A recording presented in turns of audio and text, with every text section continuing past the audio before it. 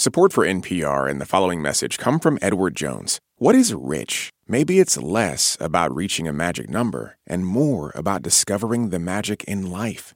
Edward Jones Financial Advisors are people you can count on for financial strategies that help support a life you love. Edward Jones, member SIPC. Hey, Planet Money listeners, it's annual survey time at NPR. Filling out this survey will help us understand you, our listeners, so we can make a better show. We do actually sit down and read and analyze all the responses. We especially want to hear from people who are new to Planet Money. The survey is short and it's anonymous. It's at npr.org/podcast survey. All one word. That's npr.org/podcast survey. Thank you so very much, and on to the show. This is Planet Money from NPR. There was this recent real poll that we have become like a little obsessed with over here. It was conducted by the Harris Polling Company along with Ad Age, as in the industry publication that reports on advertising. We called somebody up to talk about this. My name is Adrienne Pasquarelli. I'm a senior reporter at Ad Age. Basically, Ad Age ran a popularity contest, a 1 through 9 ranking of insurance company mascots. Who's number 9? It was Jamie from Progressive. He's the sidekick to Flo. Yeah, he's a little bit, he can be irritating. I think that's his whole thing. Yes, I was the first of the meeting. Jamie was first. Jamie is best, better than the rest. Yep, a little bit irritating. Don't disagree there. But, you know, what was interesting to me about this list was that it hadn't really dawned on me just how many of the commercials I see are not just insurance commercials, but insurance commercials with mascots. And let us just run through this list really quickly. Okay, so 8th most popular on this list comes from Liberty Mutual. And Doug. There is an emu, and there's a guy named Doug. It's kind of like this buddy cop thing. Yeah, we got another bird mascot at number 6. Aflac! The Aflac duck, of course. Number 3, I think, is my least favorite mascot. What? Mayhem from Allstate. Oh. I'm your blind spot. I'm a wild deer.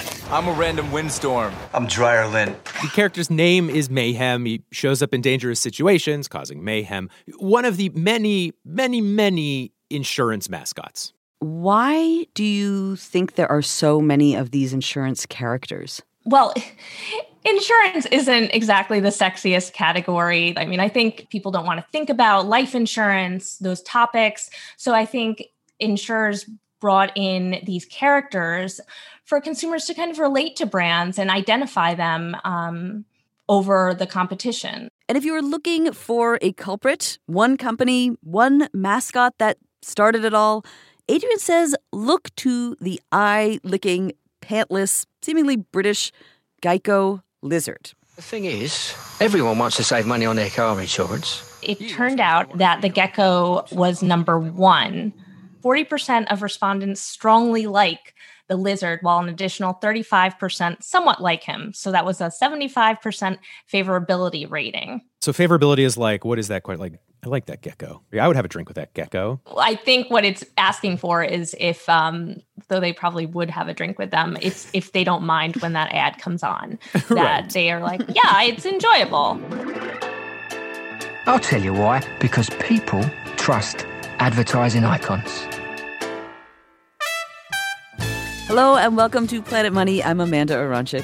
And I'm Kenny Malone. And all of these insurance mascots are kind of ironically the smiling faces on the front line of one of the most cutthroat marketing battles of the last 20 years. It is a battle that shows us the wild, wild world of selling insurance, an expensive product that is zero fun to buy. Today on the show, the story of why one insurance company with a hard-to-pronounce name is arguably to blame or credit for this current flood of insurance mascots. This message comes from NPR sponsor Capital One. Capital One offers checking accounts with no fees or minimums and no overdraft fees. That's banking reimagined. What's in your wallet? Terms apply. See CapitalOne.com/bank. Capital One N.A. Member FDIC. This message comes from NPR sponsor Dell Technologies. Dell is celebrating with anniversary savings on their most popular tech, like the XPS 13 Plus, so you can make the everyday easier with Windows 11. Save now at Dell.com/deals. Last year, over 20,000 people joined the Body Electric study to change their sedentary, screen-filled lives. And guess what? We saw amazing effects. Now you can try NPR's Body Electric Challenge yourself. Listen to updated and new episodes wherever you get your podcasts. Insurance, like as an industry product, is incredibly weird when you think about it. So for starters, it has this like mandatory quality to it. Everyone who owns a car or has a mortgage needs insurance. And so there's this like fixed number of customers and they all already have your product. So if you're a car insurance company, you're not just going to go find new untapped markets. The pie only grows when the population grows. So what insurance companies are battling for is a larger slice of this relatively slow-growing pie. So what they need to do is steal from another company's slice, take some of their customers. But how to do that? It's not like insurance companies could just go give free samples at Costco or display their insurance on a mannequin. No, insurance companies rely on advertising. This has been true for a long time, though the messaging has not always been the same. Let me give you like a little bit of a taste of what insurance commercials sounded like back in the 1970s and 80s. They were sometimes, boring. I've been with State Farm here in Sioux City for about 18 years now, and I think I know what people expect of a life insurance man. If I were out shopping for life insurance for myself, I think... So boring. It's like my insurance dad has sat me down for a heart-to-heart about insurance. But it is important to remember that insurance is a complicated, not very fun product that you probably either think you should have or are required to have. We've read that some people in advertising refer to it as a burden category because it is a burden to buy and is a burden to sell it. And so you can understand why another tack in this era was to run ads that just scared the living crap out of us. Allstate Life Insurance says, if you die, young man, we can help you make certain that little boy of yours won't go under. When it comes to guarding your family, young man, you're in good hands with Allstate. Oh my God. Almost sounds like a threat. It's terrifying. So this is kind of the way insurance advertising was in the 70s, 80s. You can imagine this sort of equilibrium, a handful of companies fighting over that same pie, using the same kind of advertising, which was reflective of the seriousness of the product they were selling. All the car insurance work back then was trying to sort of scare you into having enough insurance, like safety and security. That was everybody's pitch back then. Ted Ward was in charge of advertising at an insurance company when all of these kinds of ads were going out there. A little insurance company you may have heard of, the Government Employees Insurance Company, Geico. That is what Geico stands for. Yeah, because Geico was originally founded to sell insurance policies to government employees. They were a private company. They just had this niche strategy. But over the years, they expanded who they sold policies to. And for our purposes, things get interesting at Geico in the early 1990s. They're selling car insurance. They've been growing, but not as fast as they want. There's been a little turnover, CEO out, CEO in situation. And they only have like 2% of that insurance pie. Geico reached a point where they wanted to grow. And to do that, they felt marketing was necessary. And I kind of agreed with them at the time. Geico wants to go big on their ads. And Ted, he'd heard about this smallish ad company called the Martin Agency. They were famous for one of the most iconic ad campaigns of the past 50 years. Virginia is for lovers. I mean, classic tagline. And this is key. Like, a good tagline can be the basis for everything. Your brand, the ads that you'll run for your brand, your company itself. And Geico knew that it needed one of those great taglines. Ted calls up that Virginia's for Lovers agency. Matt Williams left it a few years ago, but in 1993, that is where he was working. Geico gives us a call and says, we want you to compete for our ad account. So we say, okay, well, we'll give it a shot. Then Ted from Geico, he explains to this new ad agency. Now, one thing that is maybe helpful is that Geico is different from traditional insurance companies. And you can see that by how fast they could get price quotes to people. We knew we could deliver most of the quotes that we give people in like 8 minutes. 8 minutes is fast because back in the 90s, most other insurance companies would have a new customer sit down in a room with an agent because insurance is complicated and serious and customers need their hands held. But Geico's model was more like, just call our 1-800 number. We'll give you a price quote. Won't take more than 8 minutes. So Geico's new ad agency is like, maybe we can use that. Like, that seems like an advantage. So they do some research and ask customers, how long do you think it should take to talk to somebody about insurance? Research pointed to the fact that 10 minutes wasn't considered long enough to discuss a serious topic like car insurance, but 15 minutes was. The scary thing is 20 minutes was considered way too long. Okay, fine line there, but great. 15 minutes. Like, that could be useful for a new tagline. Anything else they could use for this tagline? Ted claims that because the business model has lower overhead, Geico's data shows that customers that switch to Geico save an average of 18%. Ad agency is like, okay, great. Although 18% is kind of a weird number, 20% would be a lie. They found that 15% was a very believable number, and it was better than saying $200 or $500 because people apply the percentage to whatever their basis is. So it's the percentage actually was appealing. 15%, appealing percentage, and it was a winner. In 1993, the Martin Agency and Geico are in business with that critical tagline. I suspect many of us have heard it before. Geico. 15 minutes could save you 15% or more on car insurance. Boom. Virginia is for lovers, but for insurance. Done. Now they have got their tagline. But of course, that is not enough. Matt, the ad guy, and Ted, the Geico guy, need to start making some TV ads. But here's the strange thing about car insurance. Like, yes, prices can vary depending on how insurance companies assess risk, et cetera, et cetera. Like, Geico won't necessarily be cheaper for you. Another strange thing is that regulations on car insurance are very strict. And so in the end, what actually gets sold isn't all that different from one company to the next. Like, car insurance is a little bit like a commodity, like bananas or salt or silver. And that's why insurance company advertising tends to be less about the product and more about brand recognition.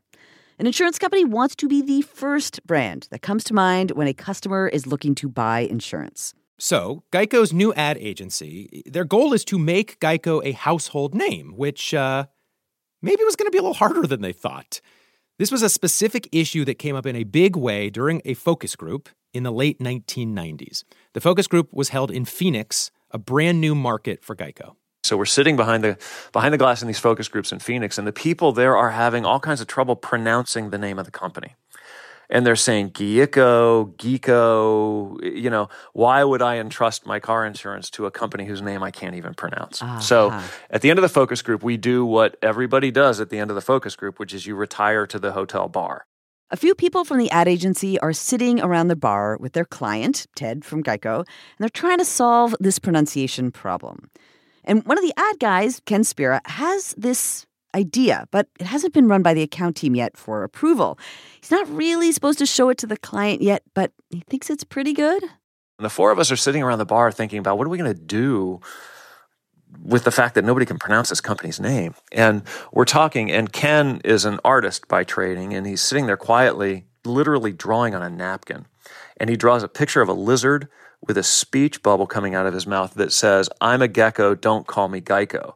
And he slides it across the table to Ted and just as a joke says, "Hey, Ted, we should do this." And Ted looked at this lizard on this cocktail napkin. And I said, why don't you work on that? And sure enough, he comes back about a month later with a commercial. It's a 15-second commercial where it's a gecko holding a press conference. This is my final plea. I am a gecko, not to be confused with Geico, which could save you hundreds on car insurance. So stop calling me. And that, ladies and gentlemen, is the sound of a gecko licking its own eyeball, I assume. And also, it's how the gecko is born. Hatched? Is hatched, right? Yes, hatched. By the way, the other reason that it is an animated gecko is that there was an actors' strike that year. So it was easier to make new ads with animated lizards than to work with humans. Now, I 100% remember this ad. It was so weird. It seemed out of the blue. I remember the computer animation was like a little rough. And I also remember not at all knowing what Geico actually did. But certainly I suddenly knew about Geico. And it was cute. I mean, and everybody loved it, and we ran it, and we got good response, but it probably would have died a cruel and hideous death right then and there because it wasn't a campaign. It was a one-off. However, what seems to have kept the Gecko alive was not some fancy poll or focus group, says Ted. It was a far, far more powerful data point. The CEO's wife loved it. I saw her at a dinner and she says, "Oh, that gecko, that's so cute." I went back to the agency and said, "We're doing more of these."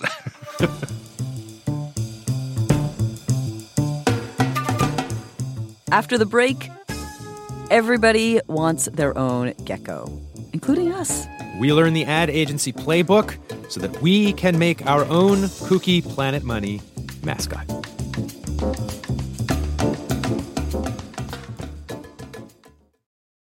This message comes from Apple Card. You earn up to 3% daily cash on every purchase. That's 3% on products at Apple, 2% on all other Apple Card with Apple Pay purchases, and 1% on anything you buy with your titanium Apple Card or virtual card number. Visit apple.co/card calculator to see how much you can earn. Apple Card issued by Goldman Sachs Bank USA, Salt Lake City branch. Subject to credit approval. Terms apply. There are election stories, and then there are the backstories. Every day on the Consider This podcast, we take a closer look at the biggest news story of the day and dig into the context behind the headlines. Get a better sense of what's happening and why it's happening in this election and across the nation. Listen to Consider This every day, wherever you get your podcasts. After the success of the Geico Gecko, of course, all the other insurance companies are like, do we need a gecko? We kind of want a gecko. What if we had our own gecko? And everybody wanting a gecko is part of the story of why today we are totally flooded in mascots. But it is a slightly more complicated story than just that, because of a very famous and a very famously rich person, Warren Buffett. Okay, so to back up just a little bit, Warren Buffett had been a Geico shareholder for a very long time, like since the early 1950s. But then, in the 1990s, around the time that Geico hired that new ad agency, Buffett was like, I think I'm going to buy the whole company. And he does. Ted Ward, Geico's VP of marketing, was there when this happened, and he remembers Buffett would actually show up in person at the office. He said, everything's going great at this company. We're making money, but we'd like to grow faster. So let me say this. Don't let money stand in your way. It's the one thing I have. So you've got all this Buffett money flooding in. Some of that money goes to help develop and launch the famous Gecko advertisement, which is successful. And then Buffett is like, okay, here's even more money. Spend more of my money on advertising. And I'm a marketing guy, and I'm sitting there. Our budget went from about $35 or $40 million 1 year. I looked around 2 years later, it was $280 million. Was that kind of shocking to spend that much money on advertising for insurance? Yes, it was. In just a few years, Ted's advertising budget was like 7 times bigger than it was before. So by the early 2000s, Ted has this gigantic budget, which was actually kind of an interesting problem, given the way advertising has traditionally worked. The classic way of approaching advertising is to find the company's USP, unique selling proposition, for that brand, and then you repeat it over and over and over again. So much so that it's like a hot iron brand searing the customer's brain with that brand forever. Now, Geico now had so much ad money that it could put ads on the TV and on the radio and on the internet and on blimps and in the sky, which, yes, they hired Geico Sky Typers, is what they called them. But if Matt and his ad agency just painted the world with their new beloved gecko, Matt knew that the world would eventually suffer from gecko fatigue. And that's always been one of the big challenges for advertisers like Geico, is that you can spend so much money that people get tired of it and they get angry about it and they just don't want to see it anymore. And I think if you want to pick one moment where the insurance mascot dam breaks, it is here. Because Geico has more ad money than it knows what to do with. It wants to avoid gecko fatigue. And so the solution Geico comes up with is to start spinning off even more mascots. So, in 2004, we get the Geico caveman. Then a few years later comes Cash, which is a talking stack of money with these googly eyes. Then Maxwell the pig. And then a camel that, honestly, I might have blocked out. The Hump Day Camel? I don't remember the Hump Day Camel. Oh, my God. We put this camel in a sea of cubes, and he's walking around annoying everybody, asking them what day it is. What day is it? What day is it? It's Hump Day. Hump Day. Hump Day. Get happy. Matt says that there was a school where the teachers actually made a rule that on Wednesdays, the kids could not walk around saying, Hump Day, Hump Day, Hump Day, because it was making the teachers crazy. That is how you know your ad campaign is working. But more broadly, between 1999 and today, Geico has gone from the 7th largest auto insurance company to the 2nd largest. And their slice of that very, very competitive pie grew from 2% to 14%. And according to Ad Age, 98% of people recognize the Geico Gecko. Definitely wonder who that 2% is. And this is why they now teach the Geico and the Gecko in business school, and why there are entire chapters of marketing textbooks with names like Geico. What a great example. Yeah, because Geico has kind of won in a big way. And one of the ways you can tell this is because every other insurance company has created their own mascot over the last 20 years. Progressive launches Flo. Welcome to Progressive.com. Then Farmers Insurance creates Professor Burke. Farmers Auto multi-policy discount. Then Mayhem, of course. Protected from mayhem like. Then Jake from State Farm. Jake from State Farm. Limu Emu in there. And let's just throw all of Geico's 5 mascots in here. Guess what day it is? And now, whether we like it or not, we all live in this bizarro MCU, mascot cinematic universe, or whatever. It is a new equilibrium for sure, where just like in the 70s and 80s, we have this handful of insurance companies all adopting roughly the same advertising approach. Back then it was boring, serious, scary ads. Today it is these weird, funny mascots. Except now the insurance companies are also in a spending arms race. At the beginning of this story, back in the 1990s, Geico's ad budget was like $40 million.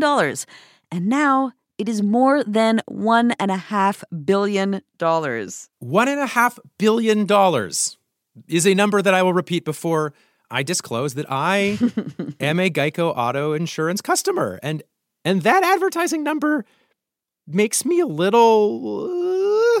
because, at least some of that ad money is coming from premiums. And as much as I love that darn Gecko, I would much rather have a lower car insurance premium than watch more Gecko commercials.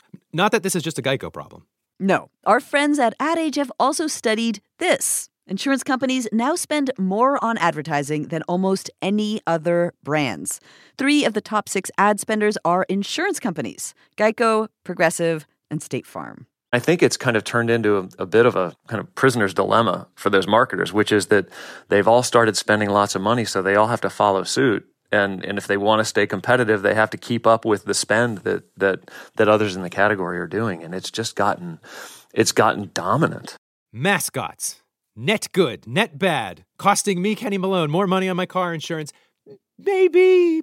But also, Amanda. Yes? Still does seem pretty fun to have a mascot. I want a mascot. We did want our own mascot at Planet Money. So we figured while we have Matt Williams, this very successful ad exec, on the line, we decided we should pick his brain. What else should we know about these famous mascots? Every character that becomes sort of an iconic advertising character is one that people have thought really deeply about. There are people who have thought really deeply about the Pillsbury Doughboy and about the Geico Gecko and right. What's their personality? What do they like? Where are they in the world? What kind of person are they?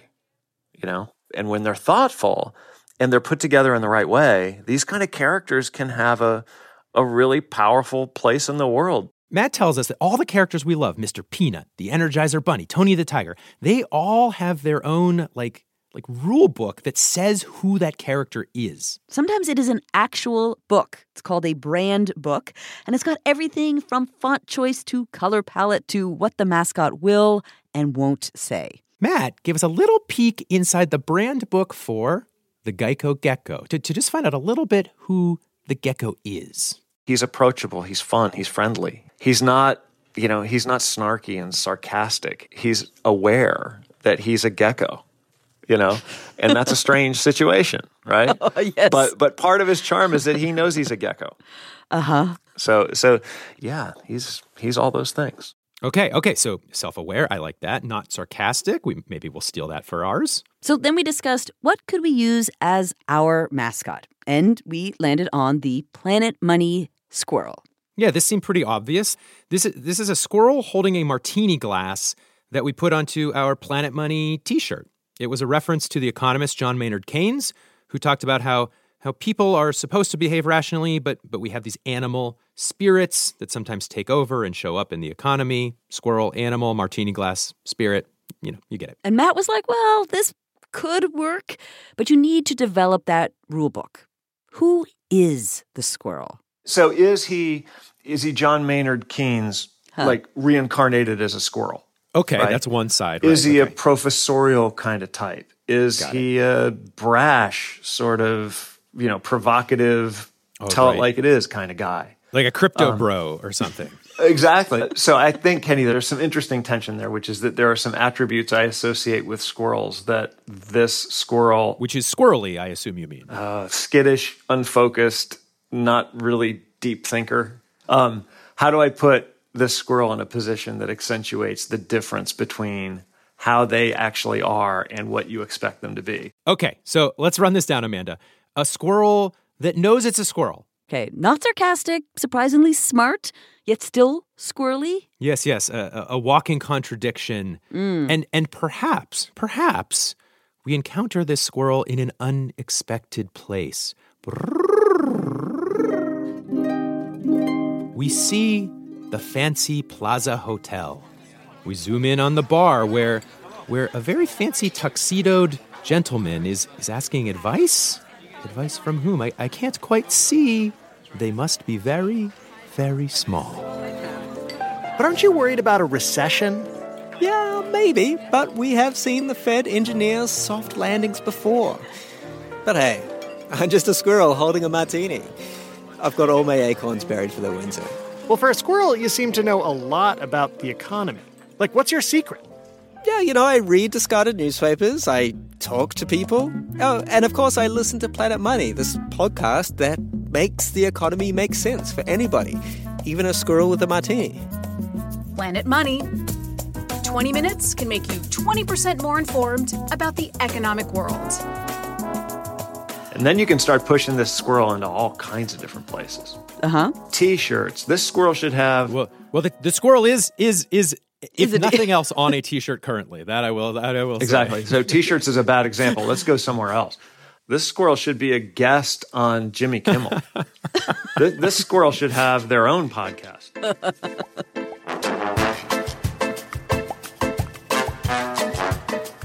Oh, Amanda, what's that here in our brand book? Looks like our squirrel really, really, really wants you listeners to fill out our Planet Money survey. We really do want to hear from you, especially people who just started listening to the show or people who have not filled out this survey before. You can find that survey at npr.org/podcast survey. All one word. Today's show was produced by Emma Peasley with help from Sam Yellowhorse Kessler, James Sneed, and Greg Morton. It was engineered by Gilly Moon and edited by Jess Chang. Planet Money's executive producer is Alex Goldmark. Special thanks to my sister, Melissa Aronchik, for suggesting we make this episode. I'm Amanda Aronchik. And I'm Kenny Malone. This is NPR. Thanks for listening.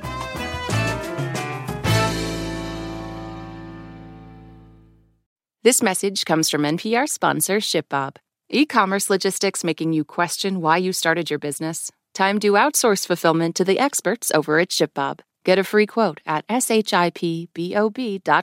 ShipBob. It's a high-stakes election year, so it's not enough to just follow along. You need to understand what's happening so you are fully informed come November. Every weekday on the NPR Politics Podcast, our political reporters break down important stories and backstories from the campaign trail so you understand why it matters to you. Listen to the NPR Politics Podcast wherever you get your podcasts.